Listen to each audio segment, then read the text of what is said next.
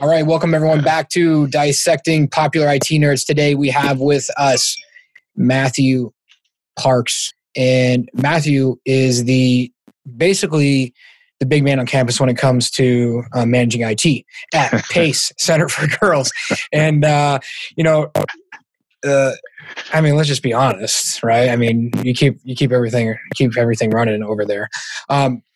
So we had a really interesting conversation on the phone briefly, and I just kind of want to start off with this, and because I haven't talked about COVID too much, because I think everyone does that.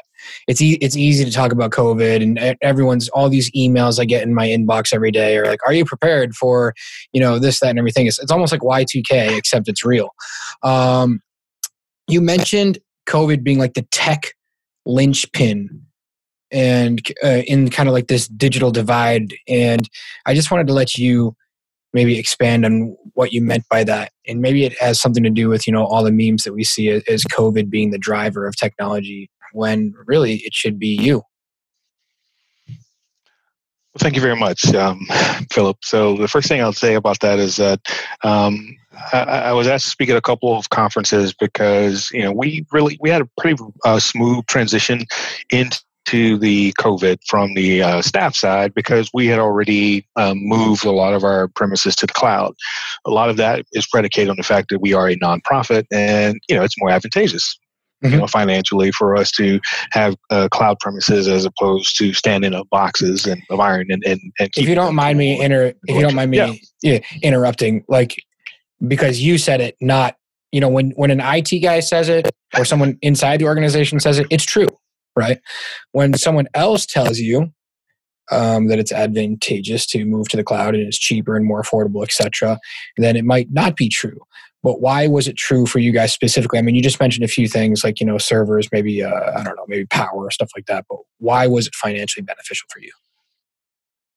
Well, I'll tell you. So and again, let me back up a bit and explain it. I'm old school. I've been in this game since 1995, and I used to build my own servers back in the day, or build servers for customers as well, as part of an assembly tech and those type of things. So when the cloud first started to raise its head, and again, the cloud's been around since 1969, right? I get that, but once we started to use cloud computing, which again, being in the game as long as I have, working on mainframes, it looked very familiar. It's distributed computing, right? And what we did is being able to, I wasn't necessarily on board, because there are a lot of things that you do have to give up. Anything you do, there are concessions, right? So you give up some control, because you don't have control over that premise itself. You don't have the ability to physically touch it, upgrade it, migrate. So you don't have that. So you have to give a lot of that control over. But what I will tell you is that on the savings that you realize is that you control it, right? So you have less people that have to manage that piece of iron to make sure that it has the proper cooling, that it has the proper electrical pull, draw, that it has all of its updates. Just as an example, from a management perspective, you no longer have to do that. We looked at it as a control premise. It's like, man, I'm giving up control to someone. But on the other side, now I look at it as that, that's one less, update that I have to configure, and the one less period of downtime that I have to incur on my organization and production time, that I can actually that I don't have to have a person scheduled to do that. And I don't have to send out that email saying, hey, we're going to be down from X to Z on these days because we need to do this maintenance. So there are a lot of other things that come into it from a scheduled maintenance perspective that you realize once you're in it. So there's that. Number two, a wise person told me, a friend of mine over at another technology organization, as we were starting our journey into the whole Microsoft Office 365 Azure world, they told me, said, one thing you need to realize is that once you go into the cloud, there's no way to come back into a physical premise.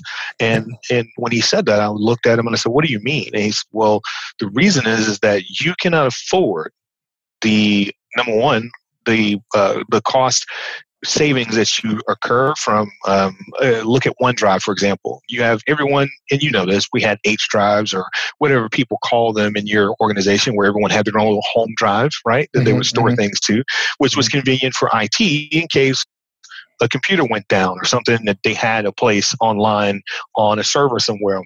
Well, with Office 365, you now gained a terabyte per person in your organization of online storage that's available anywhere. So if you draw that out and think about what that would take for you to build yourself, meaning that you'd have to have some type of secure VPN or some type of premise that allows you to have accessibility for everyone in your organization to your internal servers to be able to access that stuff anywhere they had the opportunity to do so, including mobile devices, which aren't inherently made to connect to those type of premises, right? All that work is done for you through a simple premise of, yes, I'll take the OneDrive for business, right? And the cost per gig, if you will, which we still use cost per gig, is you can't fathom the difference in cost per gigabyte of space that you get in that virtual premise or in that cloud premise than you do in hardware. So that was what he was explaining to me, is for you to be able to build out the capacity that you are taking on inside of someone else's data center, you won't be able to replicate it. And he was right when he told me that. And so those are some of the savings that we've actualized, is that we get, you do get so much more and such more of a so much more of a more rich experience than you would if you were to simply try to build it out yourself. And I promise everyone listening that this is not being sponsored. I did not pay you to say this. It is not. No, no. There is no check coming. But no, you should be. Go ahead. Here's the other piece of it is the scalability, right? Yeah. So the ability for me to go in and, for example, going back to COVID. So the first, the second week of March is pretty much when the world started to slow down on its axis, and we all started to spin a little slower, right? And we had to come to the realization, here in Florida, where I am located, and it's particularly in Jacksonville, we were the first city to actually shut down in Florida. And that is what prompted a lot of other cities to shut down. We don't have as big a name, but we do have the largest population, right? So once that started to happen, people started to see that, we started to have questions, what do we do about school? What do we do about work? So as far as the work part, I was on vacation. The day that we came, I was driving back home the day that the announcement was made that we were shutting down because of COVID. The night before, we were in Orlando on vacation, and we had just made the decision that, hey, we're going to go to, there was a Orlando Magic game that was scheduled for that night, the night before. And we went on to buy tickets, and the tickets were not available. And we turned on the television, and that's how we learned, that the NBA, which a lot of kudos goes to Adam Silver, for being able to make that decision to stand out there, because again, he was the person who started the entire shutdown in the U.S. It has nothing to do with party officials and that type of thing, political parties, president, governor, mayor. It was Adam Silver, the NBA, who made a decision to shut down his league. And once he did that, there was a cascading effect across all of business. So he is the person who did that, and he should be remembered for that. And right or wrong, he should be remembered for that. So in any case, we're driving home, and there are the traffic's terrible, and we turn on the radio, and we're listening to. We finally get an area where we can hear the local radio here in town. And they was talk about the shutdown, and my wife turns on her phone, and she starts to pull down the video from one of the news stations as we started to get closer to town, and we started to see the press conference. And again, you go back and you're like, wow, school's going to be shut down, So my organization sent out a memo or sent out an email and notification saying, hey, we're going to have a meeting on, I believe give everybody a chance to get settled. We come in, we have a meeting on Tuesday with the senior leadership. And the first question was, okay, Matthew, what do we do from the technology perspective? And I said, well, we've already deployed teams. And for us, we had just deployed teams in December. We had finished deploying in December. We had cut over from our Skype for Business over to Teams. Man, talk December, about time. So we already had that in place. Yeah. And I wanted, and here's the thing, I wanted to do it earlier in the year, but I had some obstacles in play, let's say.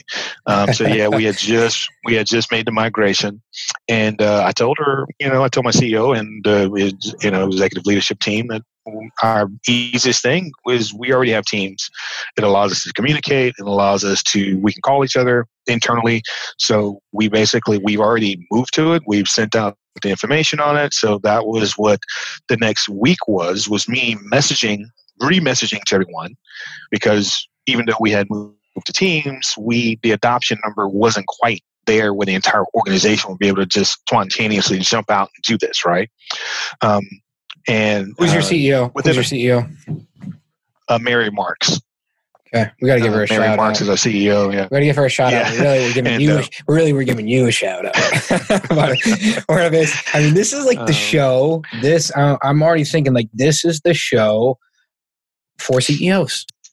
Who cares about IT leaders anymore? You just did the job for everybody. This is the podcast for your CEO to listen to. Send and let them listen to it. We did the job for you, okay? There's no more worrying. We don't need to talk about selling executive management, getting a seat at the round table anymore. Just take this show and let them listen to it, and your job's done for you. Matthew already did it for you. I appreciate that. I really have to give some credit to having said that to our executive leadership team. They've been wonderful through this. They've really supported technology, starting with our Chief Business Officer, Teresa Giles, who is my direct boss, and her team, Jessica over the COO, who is in charge of the people side of the house, Teddy Thompson, who is our Chief Administrative Officer. They've really been supportive, and it really, it started with Teresa wanting to bring technology or bring technology into a nonprofit space and really do it like a corporation. And that was her vision. And once, she started to build that team, I was fortunate enough to be a part of that team, and that's how we got here. And Mary did give her that ability to stretch. She basically said, yes, let's go ahead and do this. It wasn't easy. Because again, you're having to change a lot of mindsets, but she was able to she gave her the room to do that, to do the experiment, and here we are. Talk to me. What's the mindset? Clear it up. What was the, I don't know if I want to say toxic, but what was the, let's just say old school legacy is better. What was the legacy mindset? So when I arrived, we had, we were only, I guess, fully we were 17, 18 locations. Each location had its own network, and they weren't interconnected with the main network. There was no real main network, if you will. We had the phone system the same. We were, calling long distance to each other. We had no single file repository, really. There was one, but it was all of the majority of the hardware. I'll say that way. I say probably close to 90% of the hardware was donated hardware, and it was failing. Yeah, I mean, classic nonprofit. Classic nonprofit. Oh, yeah. Like the metal shell on the outside of a server. Yeah. Fans pointing that on computers. Main storage repository that we write, that is not, and the computer sitting on a table. Yeah. Our main repository of a storage repository, that server itself was old. It was an old store from somewhere else. And what's funny about it is that, what an interactive login is? When you press OK and it has the name of the company and their policies, that's an interactive login. It's something you set up in the group policy of a server, basically to get people to acknowledge, hey, by signing on, you agree to these terms. The interactive login on that computer was from the old place it was donated from, just to tell you, what we're dealing with. I have run into a nonprofit where the motherboard had like some kind of license soldered onto it. So it was an impossibility to like migrate it because it had like physical, I don't even know how to describe it. It was so old. Yeah. Have you ever seen that? Like physical things soldered onto a monitor so that you couldn't like, I don't know, it was just some weird operating old, anyways. Fan pointing at it, open box, like really ridiculous stuff. Keep going. Yeah. And it was like that. So, morale was low. View of technology was poor. And part of it, was experiential. Right, their experience with technology was bad. Therefore, technology itself was bad. So, and anytime and there was a lot of stop-start where people had come in and tried to do certain things, and it didn't work out. So then that became another pile of things that you had to overcome, or a challenge that you had to try to do your job. And so the technology basically was a hindrance to the productivity than it was actually a benefit or an improvement of the productivity. So a lot of people look at this situation, just so I run into this, and I've run into this myself, and a lot of people will look at this situation and be like, yeah, so what? That's easy. Like anyone could fix that. What's the hard sale? Like it's so obvious. But unless you're in that really kind of entrenched, like you said, low morale, low start, it is stop. And it isn't.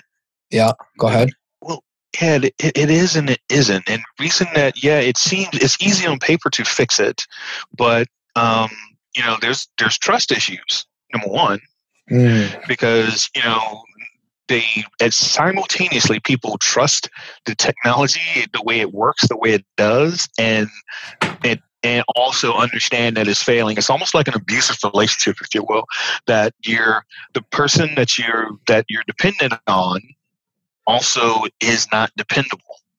And you see that in kind of a codependent relationship.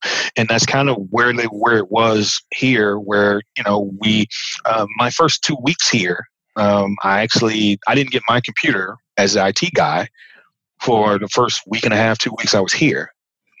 And then when I got it, it was a computer that I actually had to configure, and then I had to fix every other day.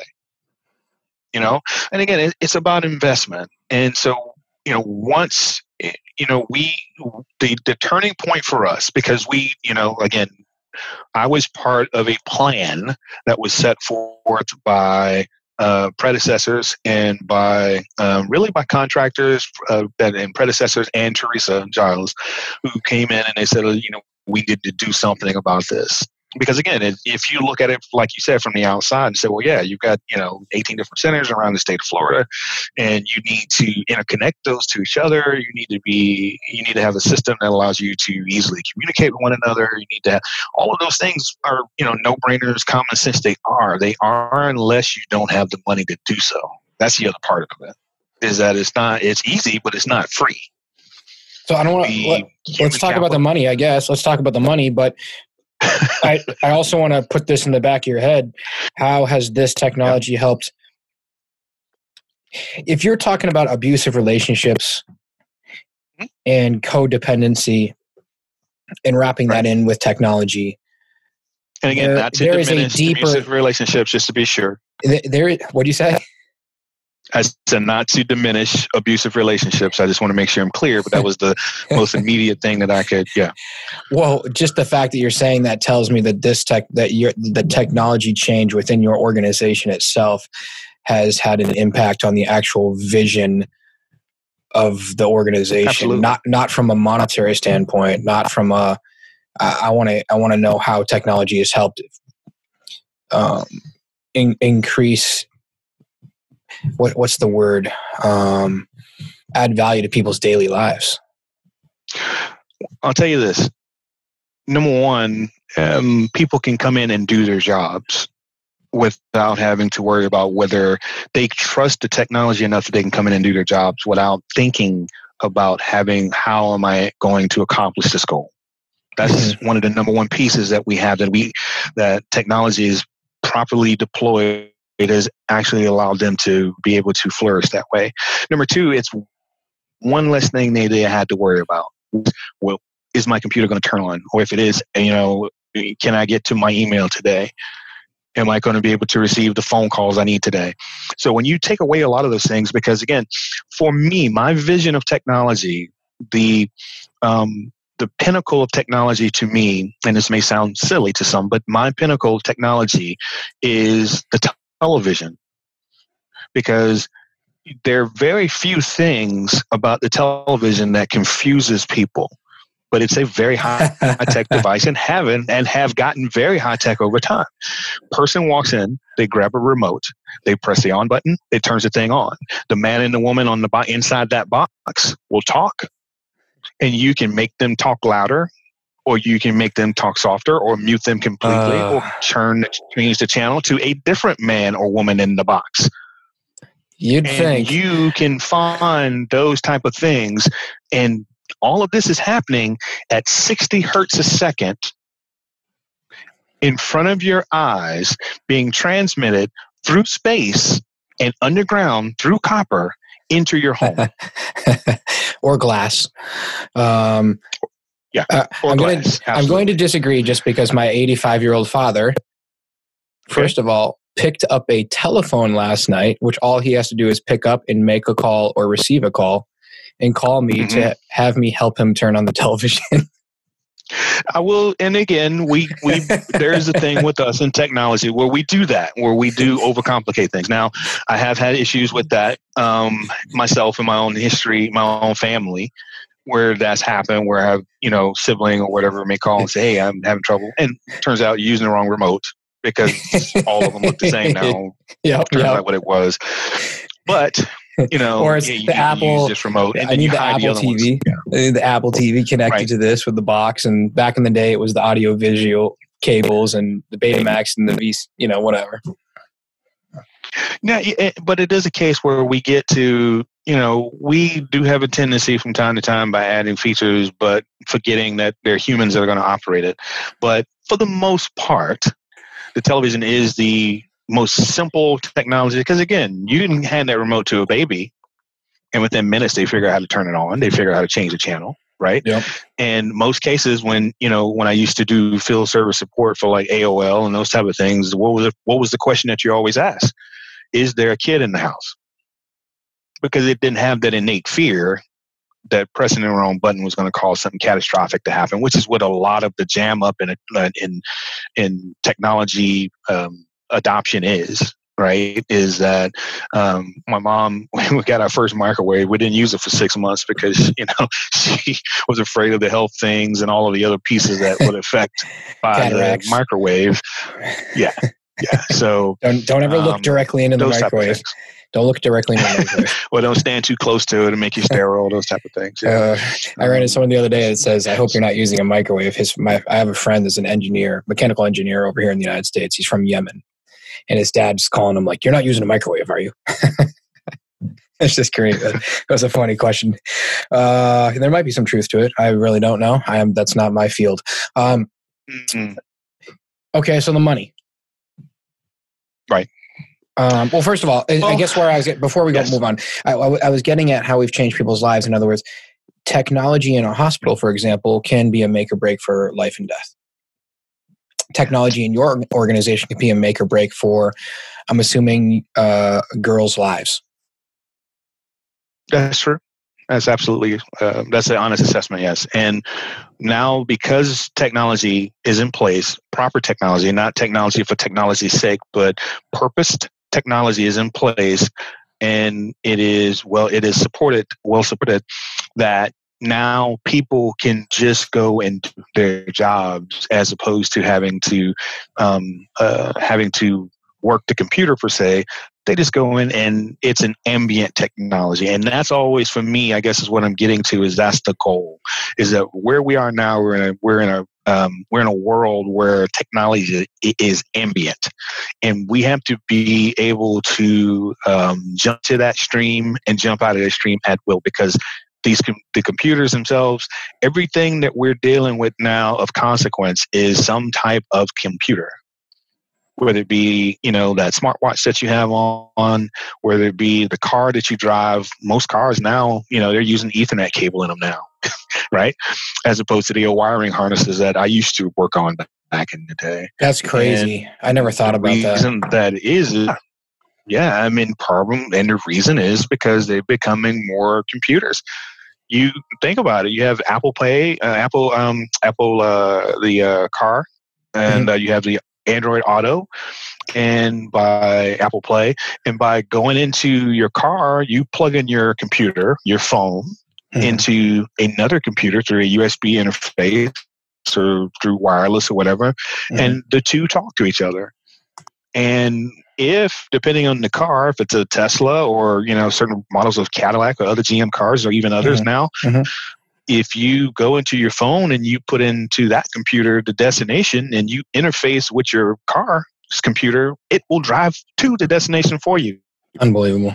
We just need automatic updates for the cars. I need some automatic updates. I don't want to have to drive my car into the, that should be, I'm sure it does happen on many. So going back to how that's helped people is that, again, number one, you take that burden off of the people of having to understand technology because that's not their job. So having people that know that part of it and can set that in and put that into motion where that is no longer an issue for them. Number one. Number two, making it reliable and trustworthy where it's no longer a gamble that I'm rolling the dice every time I try to use it. Putting it putting it into action where when I turn on the computer, my expectation is that it works. And so the anomaly is that it doesn't. Flipping that on its head gave people the confidence that they that they can just go and do their job with this.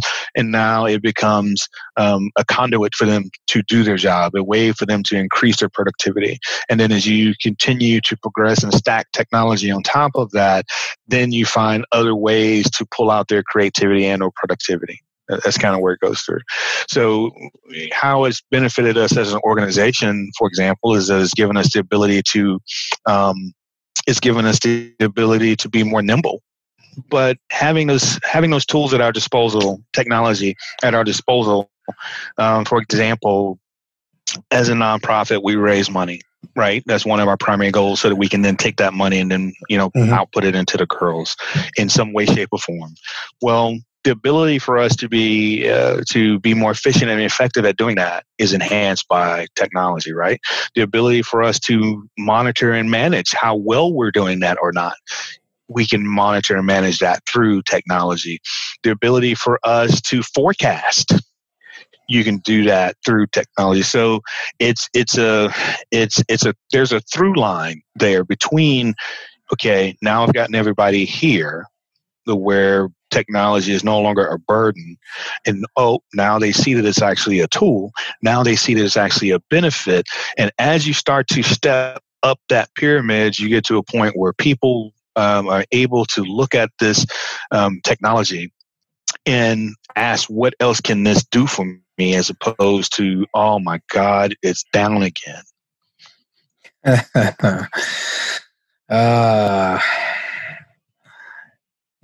You're a very motivating individual. Sorry if I'm going on too many tangents here, but you might be one of the most motivational IT guys I've ever talked to. I think you should be the next motivational IT speaker, if that exists.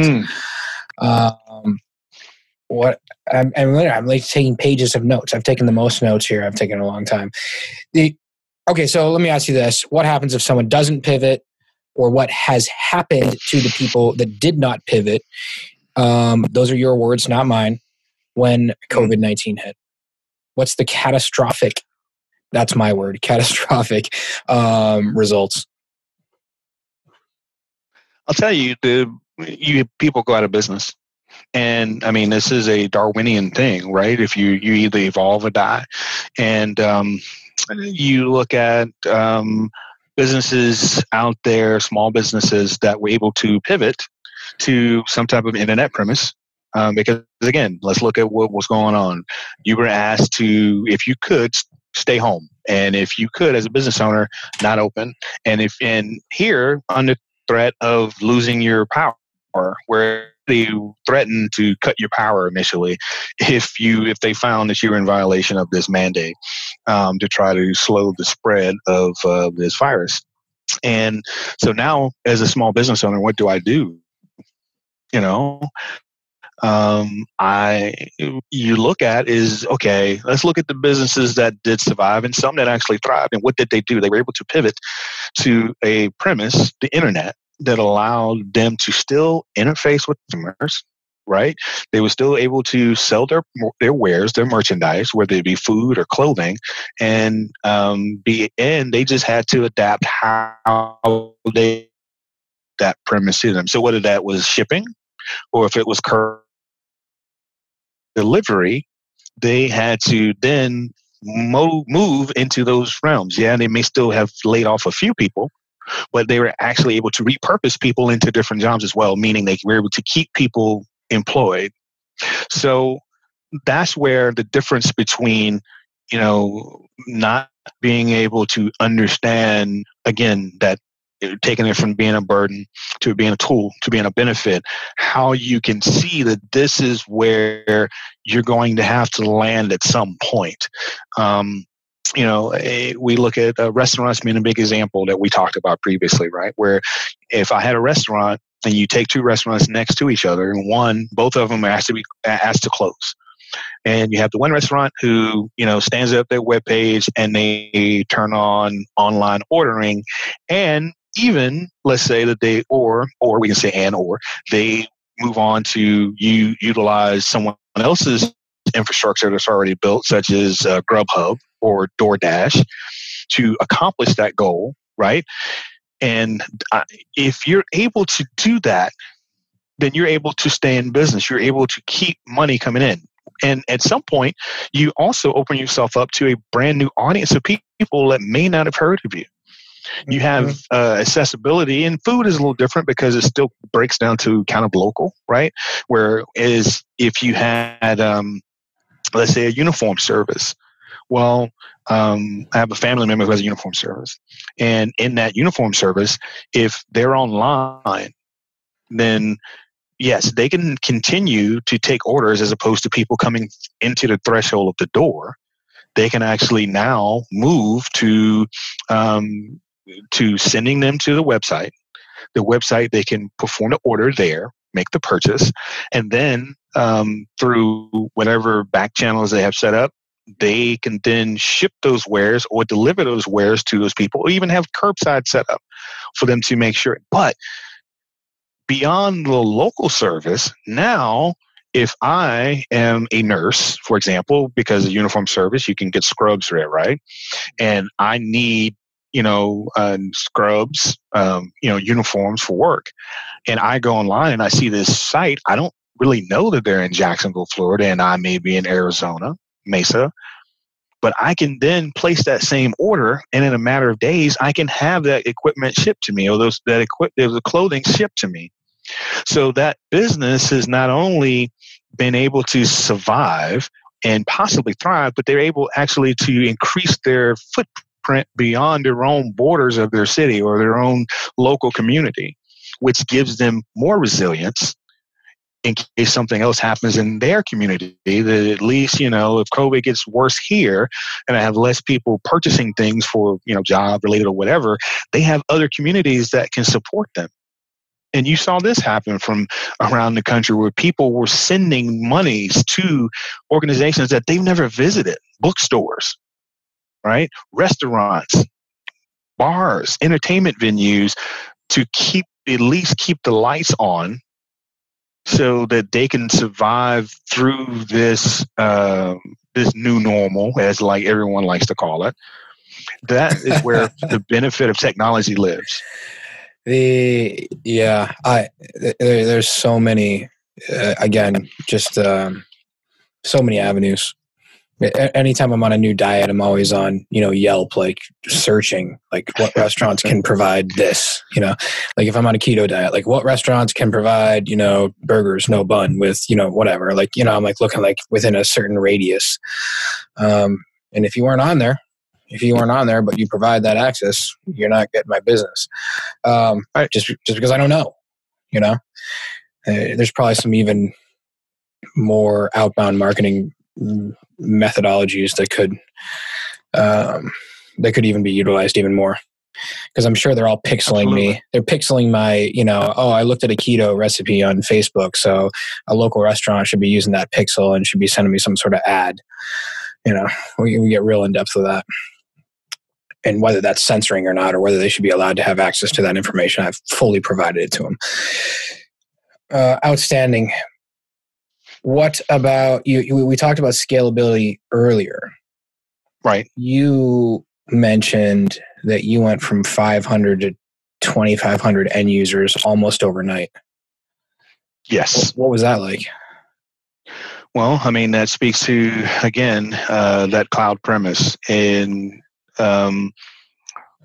our local community, our local schools, they had gone to Teams to continue teaching because, for example, Teams has an education component called assignment where it's built in. Now, it has its foibles, it has its issues, but it was there. And so we looked at it and decided that we could actually provide education to the girls through our online component of Teams. Mm-hmm.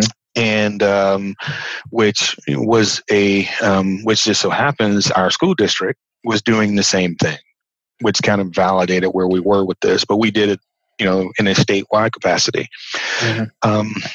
So again, just thinking about having to procure that much space that you're growing by an order of 5 overnight to provide not 500 people communication capabilities, bandwidth, that type of thing. Now you've got to do that for 500 people all at home.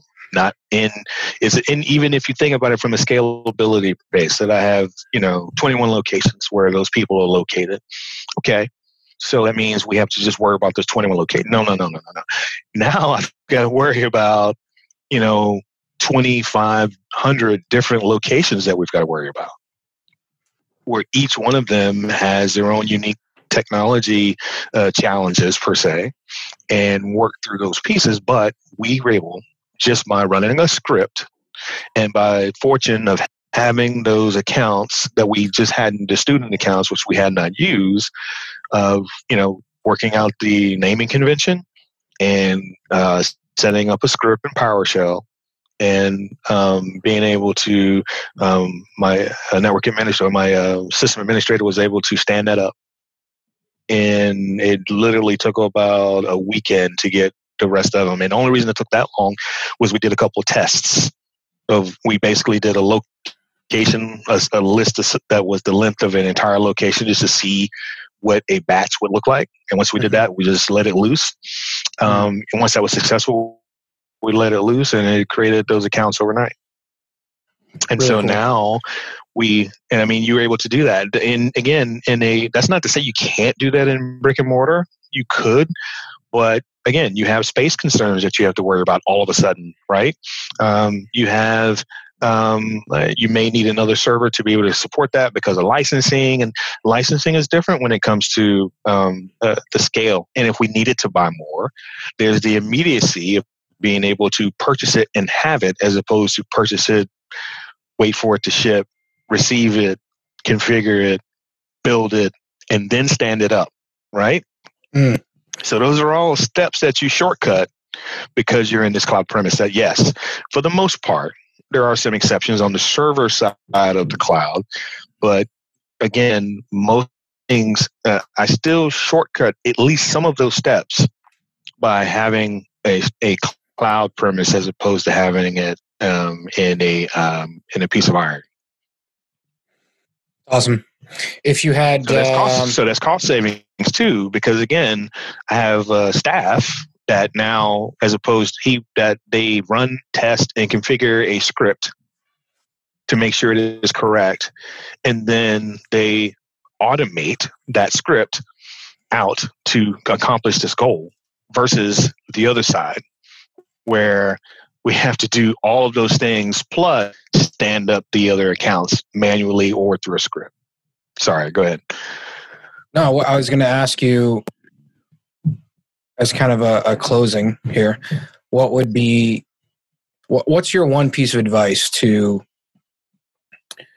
IT directors out there working in a similar space like you? I would call it, mid-market. It's not enterprise. You're not lost in the bureaucracy, although it might be a similar piece of advice for the same bureaucracy. But the IT director that's got a smaller team, maybe 5-6 people, and dealing with the same issues that you're dealing with, maybe dealing with legacy technology, maybe lost, maybe didn't upgrade to Teams a month before the whole country shut down. But what would be your piece of advice be to them? Well, I'd say the first piece of advice is that you need to engage your senior leadership. That's the first piece. Is you have to get them on board with I guess let me step back. The first piece of advice is to have a vision of what this could look like, and make sure that it's a well-founded vision that that is vetted. Number two, be able to articulate that vision to your senior leadership so that they can then support you through this.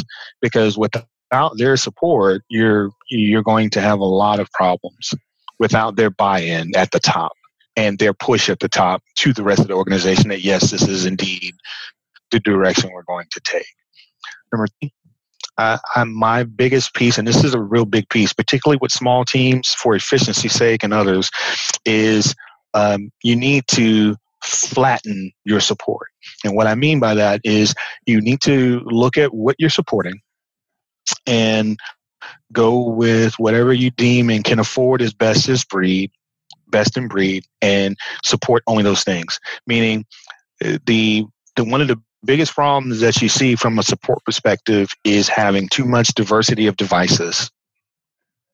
So if I have right now, prior to that, we have Surfaces now as our Surface laptop that is our standard computer for all of our staff. If we look at phones, all of our phones are iPhones.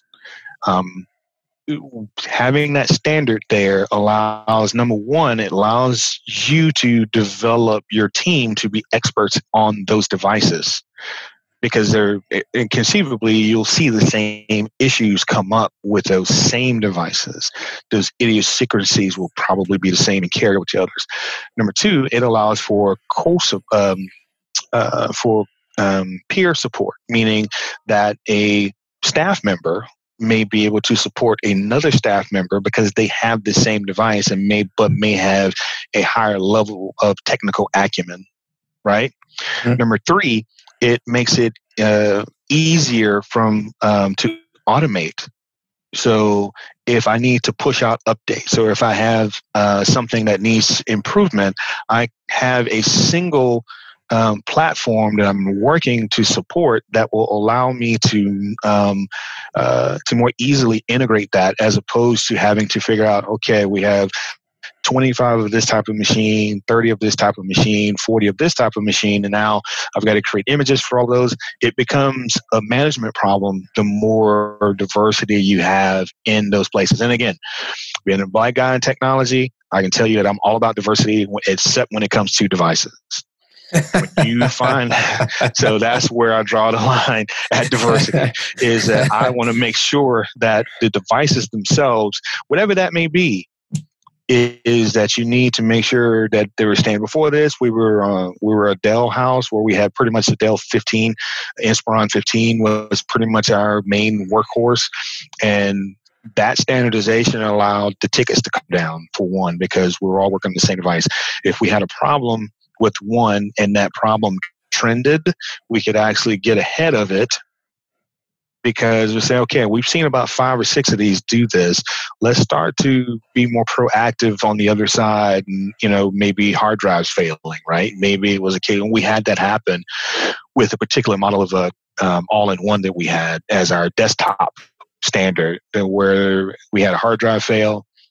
Then a couple of weeks later, we had another hard drive fail. But the third one, that's a trend. And so what do? We were able to proactively buy a bunch of hard drives from an opposite competitor and then replace those hard drives. And now we don't have any more problems with that machine, at least that problem See what I mean? Mm-hmm. If you have too much diversity, then it can kind of add static to that stream, Mm-hmm. and you're not able to as easily pick out those type of trends. Particularly in a small house, I really recommend that is reducing that diversity inside of the hardware and OS for that matter. So those are some of the biggest pieces there. And number 5. Make sure, as my older brother who's a barber says, you have to make sure you keep your razor sharp. Don't be afraid to look out for those new trends, but also be wary of that technology for technology's sake. Because all of us have a graveyard or a museum, depending on your perspective of technology, that we thought was going to be the next thing that turned out to be a paperweight that sits on your desk and looks nice, and people ask you about it. It's a conversation piece, but it doesn't really do much for you beyond that. Google Glass. I remember being at a jiu-jitsu tournament one time, and one of my teammates was like, "Hey, he went to the ref. He's like, can you put on my Google Glasses so the match would be recorded?" I just that lasted for like a couple months. Might come back. You never know. Maybe it'll make a comeback. Awesome. Yeah, and that's the thing. I mean, you just have to vet it and make sure, and you don't have to jump on the first piece that comes out. Sometimes, it's that. But, again, for me, that diversity is a big one. And I'll wrap that conversation by, and I keep going back to it because it's a big piece. But you ever go to a restaurant that really has this huge menu of items, right?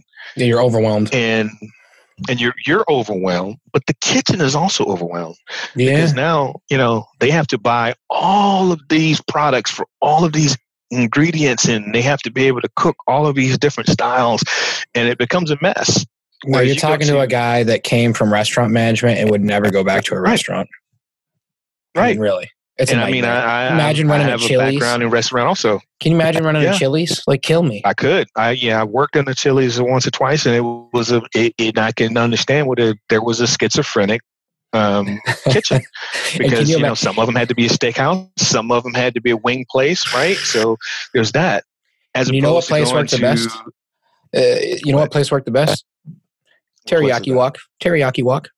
3 things on the menu: chicken bowl, teriyaki steak bowl, vegetarian bowl. $7.99. Exactly right. Line out the door all day long. Multi-millionaire, Mr. Shin, Fort Collins, Colorado. Done.